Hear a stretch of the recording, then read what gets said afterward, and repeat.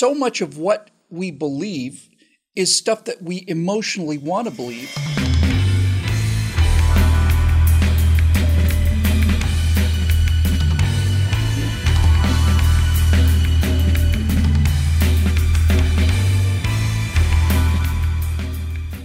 The Virtue Signal, a Quinn Martin production. Tonight's episode, Telling the Truth. That'll mean something to a handful of people out there. There was a TV producer who made a show called The Invaders and The Fugitive, and they all, The Fugitive, a Quinn Martin production. Tonight's episode, whatever. I don't know why, I just did it. Anyway, hi everybody, welcome to The Virtue Signal. I'm Bill Whittle with my friend Alfonso Rachel. Zoe, I think today I would like to talk about telling the truth. Not just speaking the truth, but telling what is true. See what I did there? A little play with words. It's just a trifle, a bon mot. It's not my best. It's not my best work. But in all seriousness, with the Ukraine situation now and everything, and the internet and the ease with which people can take, for example, just as a off the top of my head example, footage from the 2014 war in Ukraine, the invasion, and then try to make that something that's happening currently. It's virtually impossible to tell what's real and what's not real. And I'm very worried about this, among many other things I'm very worried about. I'm worried about this because I'm concerned that every single person in the world is going to end up with their own version of what the truth is based on what they've watched and what they've heard. No two people have heard the same thing. I suppose that's better than everybody getting the same lie. But I have heard so many wild stories coming out of Ukraine, just as an example.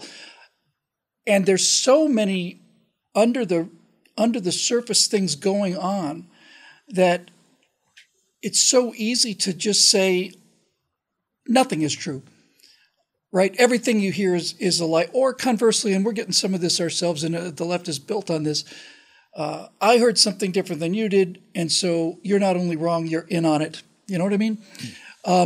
So what do you think, in order to tell the truth, in order to tell what is true? Man, and I'll tell you what, Bill, I don't have your savvy, your anointment of savvy when it comes to these kind of engagements, military policy, foreign policy, historical narratives. And even if I did, I would, it's one of those things, even if a person does have that kind of prowess, begin with being thankful to the Lord that you have it because it's a gift. And reflect on the word that says, lean not on your own understanding, but trust in God. Because here's the thing, Bill, one of the reasons why we do have so much, for lack of a better way of saying it, misunderstanding, and even if people don't intend to be, misleading people, you may not even have the intention to do it. But we have to know that this is a very broad scope to examine. And, there are things that will get a person, we're seeing these narratives of people wanting to be out there to be the first on the scene, to have something to say about it, something to report about it. Mm-hmm. And without having all the elements to be able to make a educated, informative report about these things, it's just going to fall by the way of hearsay. And the word of God warns us about this. The word says there's going to be wars and rumors of wars. And I don't think I'm taking too many liberties to say that there will be rumors about wars as well. Yep. That is my non-canonical assertion. All right. So I'm not you're on pretty solid ground there. Okay. So, and that's where we want to be at. But, these kinds of things, when we do this, these end up being liabilities to the people who are actually in the arena. You don't want to be a liability to these people. These things end up becoming political wars. And we've seen how that goes. Like say, for instance, with Vietnam, things like that. So we don't want these campaigns to be gauged on how the people feel about it per se. Because when our feelings start getting in the midst of it, that's when our feelings, our fears, oh man, that's when people really start to get hurt. That's it. That's it. I think there's a bunch of individual little tips and stuff I can kind of toss out there, but I'll save those for a minute. What I find myself doing is with every passing year, I read more and more and more history to the point where that's basically all I read now. And the reason for that is it interests me, and it interests me because we live in interesting times. And I think one of the first things you can do to tell the truth from the lies is to have enough of a background on human behavior, because that's all history is. It's the laboratory of human behavior. It's just the data that's been accumulated on how people act. And the more of that you've got for context, the more you're able to tell whether or not a specific story or an action, an invasion, all of this, you begin to see parallels in history. You also begin to see parallels with individuals in history like Vladimir Putin and so on. And the more familiar you are with human behavior, especially in times of conflict, the easier it is for you to have a common sense, which I value very highly, very highly. The easier it is for you to have a common sense reaction to whether something is true or not. As just the simplest example, if you take a guy who's one half KGB and one half, gangster kleptocracy guy like Vladimir Putin, you can think of a number of reasons why he would make this decision and a number of misconceptions that he likely had, given his psychological background, in terms of, what he expected versus what actually transpired. And that ability to know what human nature is, I think, is probably the single greatest thing that people can do to get at least facing the general direction of the truth. Sure. And I think that's a key word, Bill, is psychology. We're trying, there's the truth. Okay. You can put the truth right in front of somebody, and if they decide to not believe it, and see, the whole thing, it always comes back to faith. It doesn't matter. Even when you have the truth, even when you have evidence, empirical evidence, right? If they decide that they don't want to believe it, then that's just the way that it is. So one cannot take faith out of it. And then that raises the question is, well, what is the psychology behind that? What makes a person tick to where they can examine the truth and still reject it? Or on the flip side of that, see a lie and accept the lie. Could we even get down to the psychology of that? Because, remember, folks, psychology is the study of the soul. Mm-hmm. The soul can't be measured. How do you actually make an observable search of the soul, something that can't, even in primitive times, a person died, they try to weigh him to see if there was a soul to leave the body, right? That's right, yeah. But so in that sense, if we're going to observe these things, if then we actually have the right kind of tools to do this kind of, if we're going to put this under the microscope, well, we got to have the right kind of microscope in order to do it. And there's different kinds of microscopes. You got to make sure that you got the right tool for the right job. So if we're going to talk about truth isn't something that we create. Truth is just something that is. So that's right. Yes, I completely agree with that. Yes, that's right. There is an absolute external truth. Mm-hmm. Something happened. And I may have an opinion on it, how it happened, and somebody else may have a different opinion on how it happened, but that doesn't affect what actually happened. Something objectively actually happened. I think that's the bedrock of Western civilization. Indeed. So when everybody says, well, that's your truth, it's like, well, it might be my opinion, and it is, but there is something out there that can be, in fact, measured if we are willing to look at what it's telling us without our preconceptions getting in the way. Right. And if we do have this affection for truth that we claim to have, whether people say it's our own truth or whether people be out there claiming that they're prophesying the truth.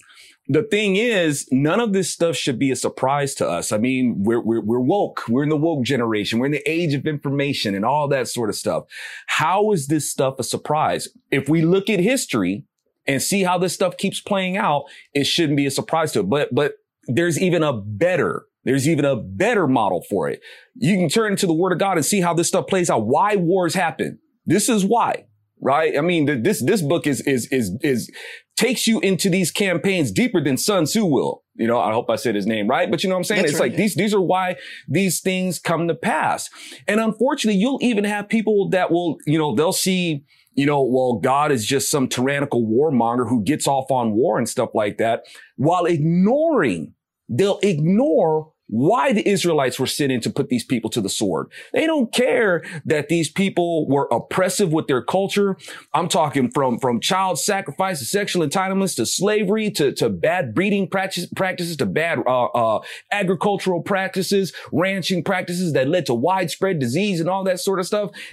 It was the detestable things that they were doing that spread oppression and murder. And God's like, okay, ride on them, put them to the sword, scorched earth. And God is the bad guy and Israel is the bad guys. So you can look at this truth. A person can look at this truth and be like, yeah. And they'll look at these people as they're the evil ones. And these are just the innocent bystanders. And for one thing, it gets on my nerves when people treat war like it was just something that two factions didn't have anything better to do. You know, that drives me nuts, man. It's like, you know, war doesn't decide who's right, only who's left. And it's like, do you guys understand that wars happen because of covetousness, theft, right? Pride, fear. Yes. I see what you want. I have it. And man, I'm afraid that I just won't be seen as with all the prestige that I want to be seen as prestigious, with all the prestige I want to be seen with in the rest of the world. I'm going to come take what you have. And I'm not looking to I don't negotiate for what I can take. Come on.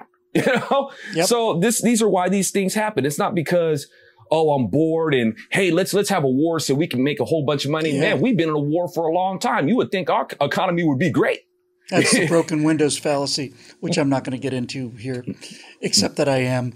Some leftists think that if somebody throws a brick through a window, then that actually creates wealth because the guy has to come and repair the window. He gets paid. He then pays somebody else. And then that person then pays the guy whose bakery or whatever the guy threw the rock through.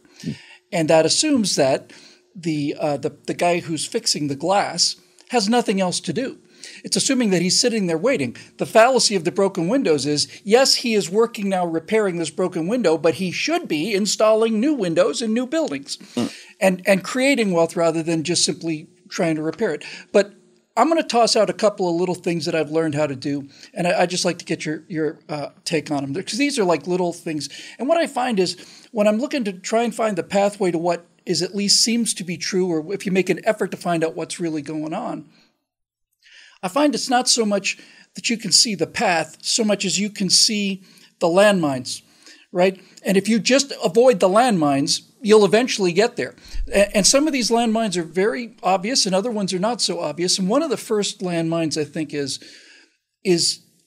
if something seems too good to be true, then it probably is. Be aware, this is it's very much like a selection, what's the word? Where you essentially want to see the things you want to see.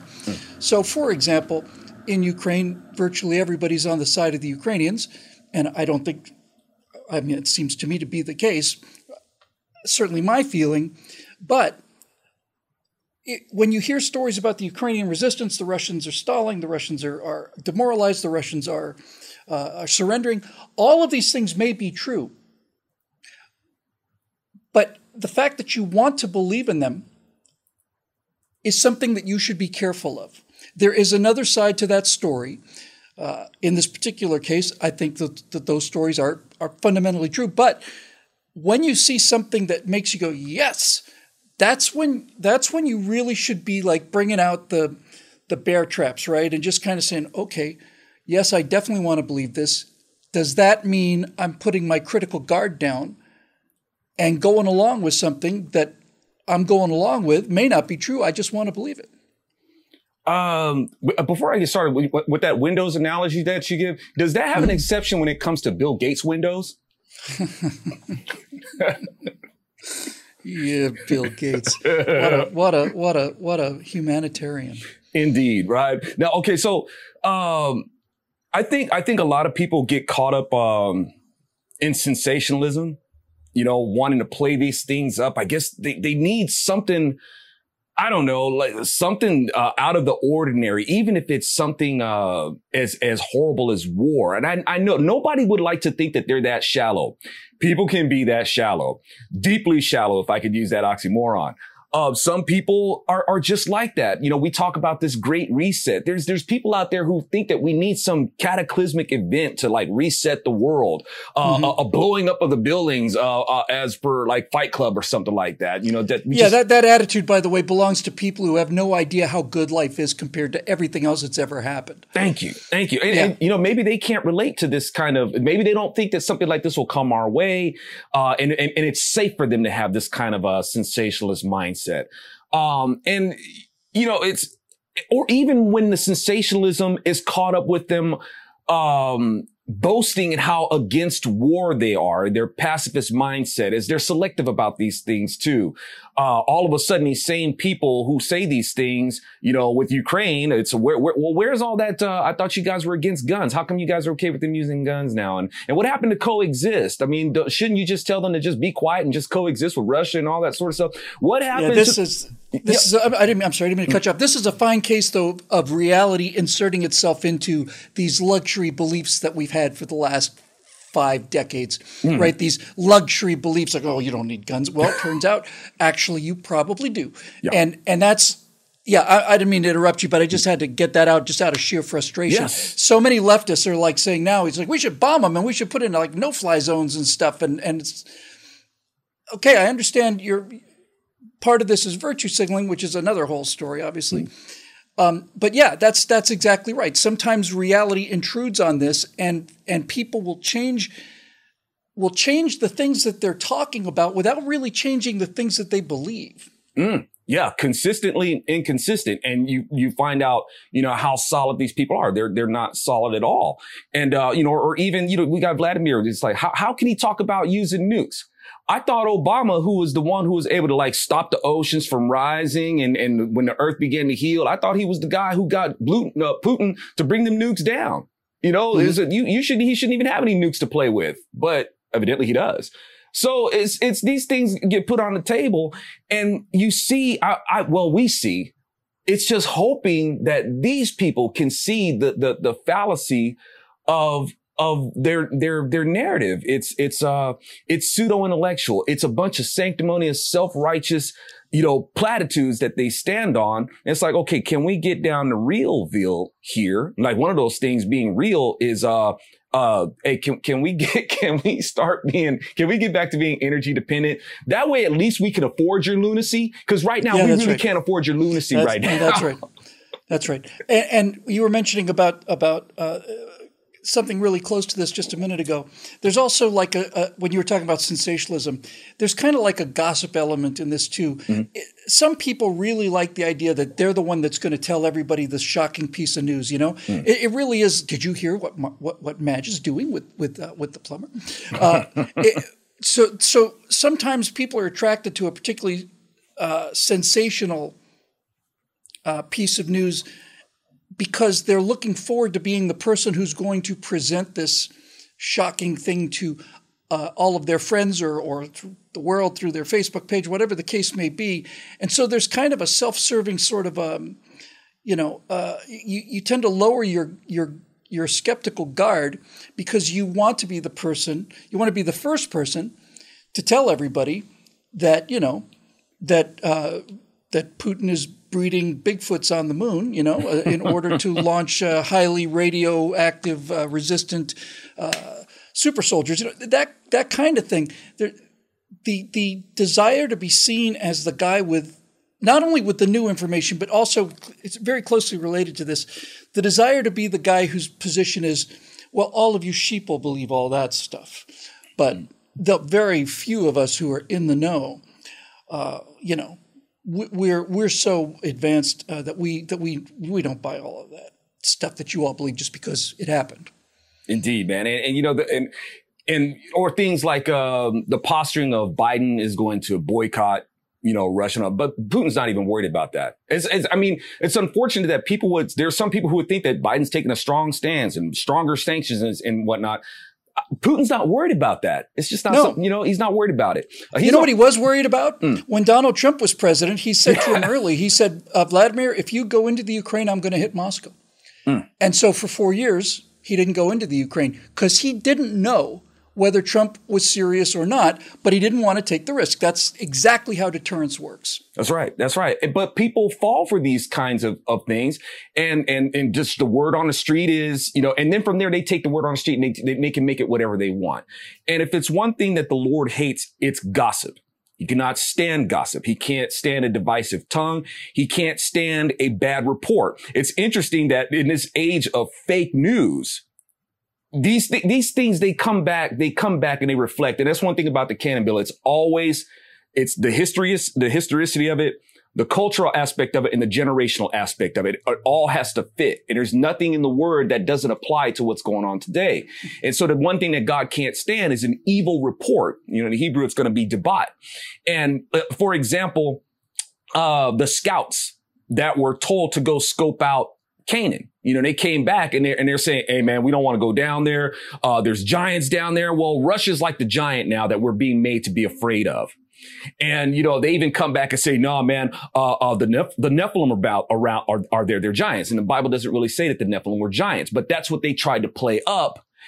And the word says that they came back and gave an evil report, meaning that they lied about what they saw. Because they were afraid and they wanted the rest of them to be afraid. And this made God like smoke snorting angry because the Israelites were ready to stone these people. They were so afraid of taking on the enemy that God says, yeah, go ahead, man, roll on them. I got you. They were so afraid of them that they were getting ready to start stoning each other.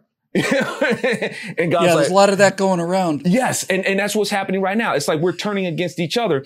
And even Moses had to stand before God and say, hey, God, don't kill him, man. Don't kill him. God's like, I got it. Move, Moses, just move. And Moses like, come on, man. Don't kill him. I think one more little tool, it's just another tool you can apply in this search if you're one of those people that cares about whether something's real or not, is to look at the tags that are associated with the story. And I haven't been bit with this very much, but the one landmine I most often almost step on is that I'll see a story on the internet and I won't check the date. And I'll find out that this happened 4 years ago or 8 years ago or whatever. And that's like the kind of thing I'm talking about where the tag comes along with it. But an even better example is to look at the source.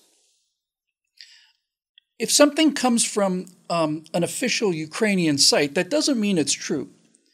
But it does mean it's probably more carefully reviewed than somebody who just basically threw something up there to get the hits. Carl Sagan talked about this in a way that I thought was really enlightening, and it's got to do with the idea of it is useful and valuable to have an expert opine on something.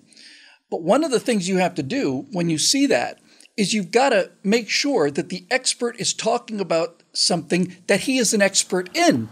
And this is the thing where we get into a lot of trouble. I've mentioned this 100,000 times. A lot of people on the left would say they've got a picture of Albert Einstein, and Albert Einstein says you cannot simultaneously prepare for and prevent war, something like that. And I remember thinking, what the hell does Albert Einstein know about war? He knows nothing about war. He knows less about war than the guy who's delivering his milk. Right? He's off in the middle of the universe trying to figure what happens when you turn on your headlights in a car that's doing the speed of light. He's got no opinion on what war is. What is he an expert in? Sagan said that there was, back in the 70s, there was this whole ancient astronauts kind of thing. Did aliens come to Earth and kind of seed, humanity? And he said, I heard the linguistic argument that a lot of words are in common between like America before it was discovered and that kind of thing. And he said, I thought the linguistic stuff was very good. And then he talked to a linguist who said he thought the astronomical stuff was pretty good. The linguistics was hogwash. Sagan said, well, the astronomy's hogwash too. So even an expert in astronomy like Carl Sagan is suckered into an argument about linguistics because he's not an expert in linguistics. Likewise, or conversely, the guy who does know that the whole linguistics argument is hogwash doesn't know enough about astronomy to say the astronomical case is hogwash. And so what you end up with is two highly renowned experts. And if you don't go to the trouble of making sure that what they're talking about has to do with their field, then you get into this whole, the science is settled kind of thing, right? Mm-hmm. The science is settled. Well, anybody who says that doesn't know what science is. Science is never settled, ever. It's never, ever settled. You can reach a higher level of confidence in something, but somebody can do an experiment tomorrow and then everything changes. So looking at the source of the information and then asking yourself, does the source have an agenda? Clearly, in the cases of something comes from the official Ukrainian government or the official Russian government, clearly there's an agenda there. When the Russians say that they've lost 500 people killed and the Ukrainians say it's 5,000 or approaching 10,000, it's in both of their interests. It's in the Russian interest to say it's low. It's in the Ukrainian interest to say it's high. And just an awareness of this dynamic will get you through most of this minefield, I think. Yeah, it's a lot of deduction, man, like a consensus. You read this, you read that, and see how these things square up to get a more plausible testimony, and even right now, trying to get to the truth, that's a treasure hunt in itself, because you gotta, right now the search engines themselves are skewed. You go to, and a lot of people, they're giving over to it, man, because they go ahead and even if they pull up DuckDuckGo is left leaning too. I guess their claim to fame is that they don't monitor your searches, or they respect your privacy. They're still left leaning, and when you pull that stuff up, that's what you're going to see first. You're going to see the left wing narrative on all this stuff first, and you got to dig. And those who don't want it, who don't understand that and just think that the news is the news, that's what they're going to see, and that's what they're going to base their opinions on. And they might not do a 3 deep search to see if these things square up, with themselves, or do a cross check to see, okay, well, this is what this spectrum is saying as opposed to what this spectrum is saying. So, once again, where do you actually go for the truth? The truth, as we said, we don't create the truth. The truth just is. So when people will, it's like, is it one of those things that, well, do we look inside of ourselves for the truth? No, not exactly, because it doesn't begin with you. If you want the truth, as I guess we say in the Christianese, man, you got to do some email, right? You got to do some email. You got to pray for the truth. Have the discernment. Are we going to get it right? Probably not, because this is earth. We just going to screw things up, but we have a better chance. That's what we're talking about. We have a better chance of trying to have some discernment, not leaning on our own understanding, have that filter to be able to say, okay, let me have the discipline, the discernment to examine these things, narrow it down, see what, the things are squaring up with, until we funnel this stuff, until we have this distillation of what is most likely the truth. So to close this, I'll just get your take on, I think, the most important dynamic here. The country is so divided, and we really are looking at each other like we're from other planets, and we are. It's because of heuristics. You learn a lesson, and then you build on top of that. And as these things begin to diverge, the term I was looking for earlier is selection bias. You find things that you want to be true, and you put those and you stack them up, and that gets you more and more convinced that this opinion is right. Somebody else is doing the exact opposite thing over here. And these two look at each other, and they can't possibly believe that the other one is saying what the other one's saying. And so, there's the classic expression, let us reason together. The idea of reason is that so much of what we believe is stuff that we emotionally want to believe. And the idea of reasoning something out is the idea of taking your emotions out of the picture. And that's becoming rarer and rarer. And of all the things that worry me in this society, it's that loss of reason, that loss of rationality, not just a loss of it being employed, but an attack on it, like it's just a white supremacy construct, something like that. The ability to disconnect your emotions and look at what's there is the essence of all of this stuff. All jet travel, antibiotics, all of it. Everything that makes the West wonderful is predicated on reason. The United States was founded in the age of reason. So we're losing the ability to reason, and we are becoming more and more emotional. And I find that the things that I believe I've often just constantly thought, I wish there was, in fact, a tribunal of angels that could simply come out and say, this is what actually happened. I would love that, because I think most of in fact, I try to make all of my opinions based on what appears to be true, based on whether I like it or not. One of the things you see, especially here in California, one of the reasons you're going to see people wearing masks here for a long, long, long time in all of these liberal bastions is because the Trump people have been saying we don't need masks and don't want masks for 2 years now. And even if they were right, that they should have been wearing them the whole 2 years, if the thing is subsiding now and they take their masks off, then they feel like that means, oh, now people are going to think I'm a Trump supporter, right? And so this is how the emotions constrict you. It took an awful lot of evidence to basically blow open my pre-existing disbelief that corporations could be as soulless and as greedy as the left has made them out to be.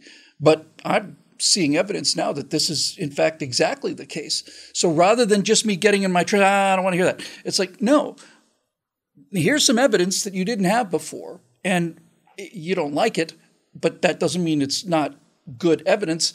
And so I changed my mind.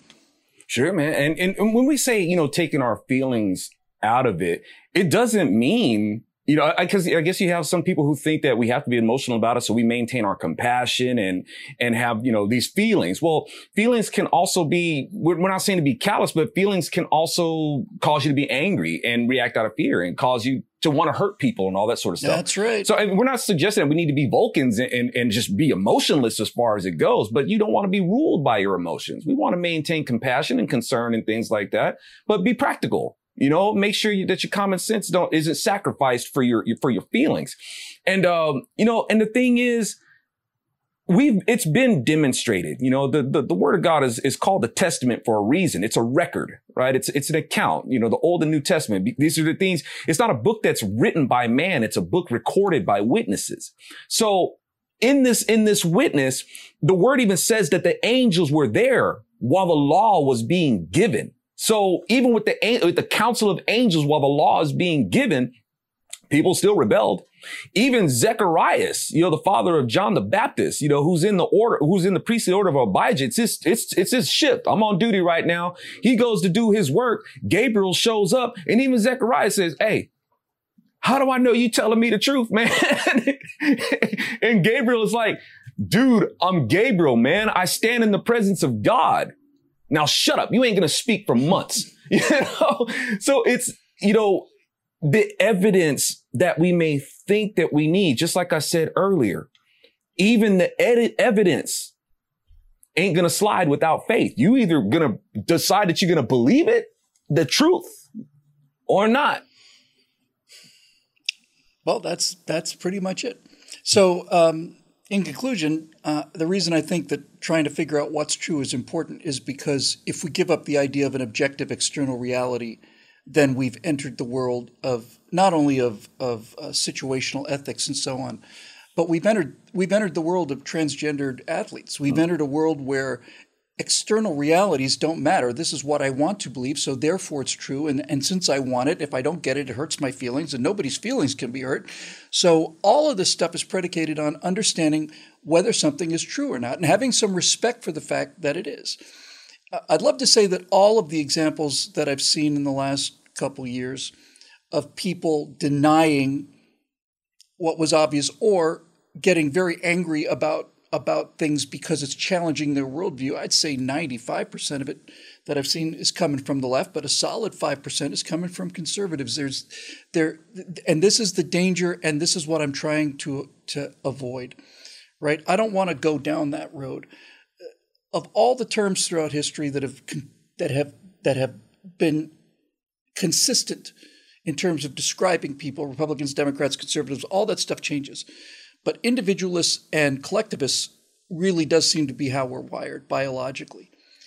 And for an individualist, there's nothing that should bother you about changing your opinion if it moves you closer to the truth. Collectivists have a much harder time because as a collective, there are collective belief systems and there are things that the collective believes in, the narrative, the story, all of this stuff. For somebody who's a collectivist to try to change their mind, it's not just a question of getting past their own psychological barriers. Then they have to deal with the emotional consequences of losing all of their friends and their family, right? And we've seen this again and again and again with Black conservatives, gay conservatives, women conservatives, whatever, where people say, hey, I saw something and it really seemed true to me. And maybe there's some truth to this. You're dead to me. Mm. Generally speaking, that is a collectivist response. And I hate to see that kind of thing happen among the upstanding and sterling conservatives who are the last best hope of the world. So that's pretty much why we talked about telling the truth on this one. See what I did there? For Alfonso, Rachel, I'm Bill Whittle. The show's made possible by the members at BillWhittle.com who pony up a monthly $9.99 and end up getting, 8 or 9 shows a week. So it comes out to about, I think, 4 or 5 cents a show. I hope you got your 4 or 5 cents of value out of this one. And if you did, and you didn't put your 5 cents in, you can always go over to BillWhittle.com and either click on the Become a Member link, or you can make a one-time donation. That helps us out a lot too. For Alfonso, Rachel, I'm Bill Whittle. We'll see you next time here on The Virtue Signal.